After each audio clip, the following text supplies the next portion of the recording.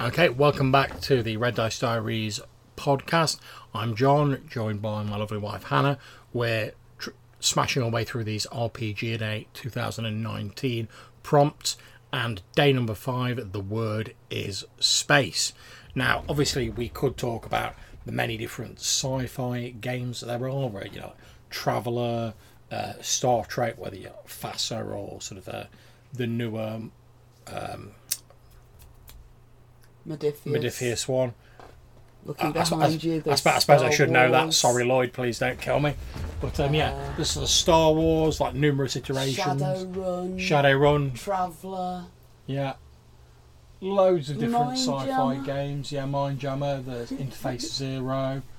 Loads of different sci-fi games. But we thought rather than talk about those, because it's a bit obvious, we're going to actually use the word space to talk about gaming space in general, and, you know, sort of like the environment that you actually play in. Now, for myself, most of the games I run now are online, you know, using video conferencing, Zoom, OBS, that sort of thing. Excuse me. So I've basically got a room in the house which has all my bookcases in. You'll have seen it if you've seen any of my videos. I've got my computer set up in front of me, a couple of monitors, webcam, Blue Yeti microphone, table in front of me, books by the bucket load, a little table next to me that Hannah sat on at the minute, where I can put my books, and that I can open the window next to me, I can shut the curtains if I need to keep out the light, whatever. I've got a light in here. That's pretty much all I need for my space for gaming. But that's because it's in an online sort of gaming space, so obviously I'm the only one in here normally, and I know you use this room as well, love, when you're doing your Star Trek game, because you use my computer for it. When we've run games in the past, sort of face to face, we've done it in like our living room. You know, you've got a couple of settees, you've got comfy chairs people can sit on.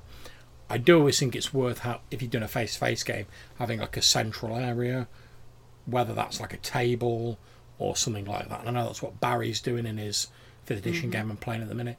We're all sort of sat around like a big dining room table effectively, and I think that's handy because it keeps everyone's attention sort of focused in the same place and sort of keeps everyone together. You know, you're all like looking at each other, you've got your sheets there, you've got your books there, you could all look at the GM. Whereas I think if people are more sort of dispersed, there's more a tendency for like people to like drift off and maybe not get as involved, you know, like look at phones, that sort of malarkey. So in terms of your sort of like ideal gaming space, what would that involve? I'm not so bothered about the table.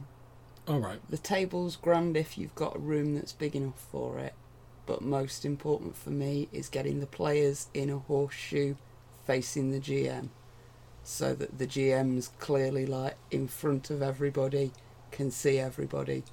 Not so important that the players are like, you know, able to look straight at each other. You can lean around and chat to each other, you know. Yeah. But it, particularly thinking of our living room, having the players all on the sofa and then the GM sat opposite on the floor if necessary, just so that the GM can see all the players clearly. Again, having that focus on the table.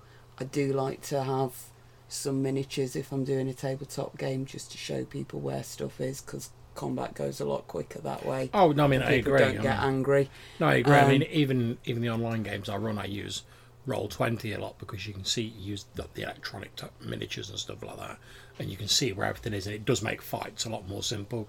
You've not got sort of every 5 minutes someone going like, oh, how far away is that again?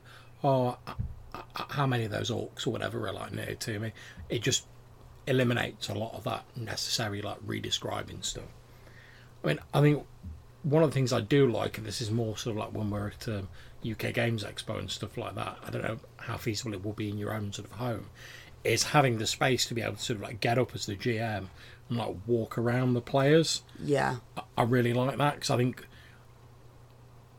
it makes it a bit more dynamic, rather than just sort of like sat there looking at me sat in a chair for the whole thing. True, yeah. You know, the space to stand up. Yeah, is and also nice. you can I hesitate to use the word acting, but you can bring a bit more sort of dynamism to it. You know, like if you're talking about someone like striding down a corridor, you can do that sort of like marchy walk to like get across the idea. And it all, obviously you can just describe stuff, and when I'm online I rely entirely on like description, but having an extra visual element there just like reinforces that. So if I'm talking about an NPC and he's like giving the player characters like a telling off, and I describe him as like bang his fist on the table, if I can actually like do that, it just sort of hammers home that point, like what the NPC is like, in the same way that like doing a different voice for an NPC or like a certain mannerism might hammer it home. I mean, of course, we'd all love to have one of these epic gaming rooms like you see occasionally on the internet, some celebrity or other. Yeah, I think the last one I looked at was The Rock's gaming room, and it was like bigger than the floor plan of our house, with a massive table in the middle and massive laser stuff all above the table, so he could just project down whatever. That's he's got those action movie dollars coming in. Yeah, it was some D&D type of like celebrity that you wouldn't expect to be into D&D. But yeah, we'd all love to be able to do that, but it's also, you can still have a reasonable RPG even if you're like, I don't know, crammed up on a train just killing 2 hours. You can still have a reasonably entertaining one-shot game around one of those little tables on a train. Oh yeah, yeah. And the space is nice and the space helps with the game, but at the end of the day you need a good game to start with. Yeah, I mean, I think it's like anything. I mean, there's a lot of stuff that's nice and it can add to an already good game, but you can have like the best gaming table in the world and the biggest space, but like if the game's trash, then like it's not going to help it out, really, is it? So right, so have you got anything else you want to talk about with regards to space, love? The final frontier.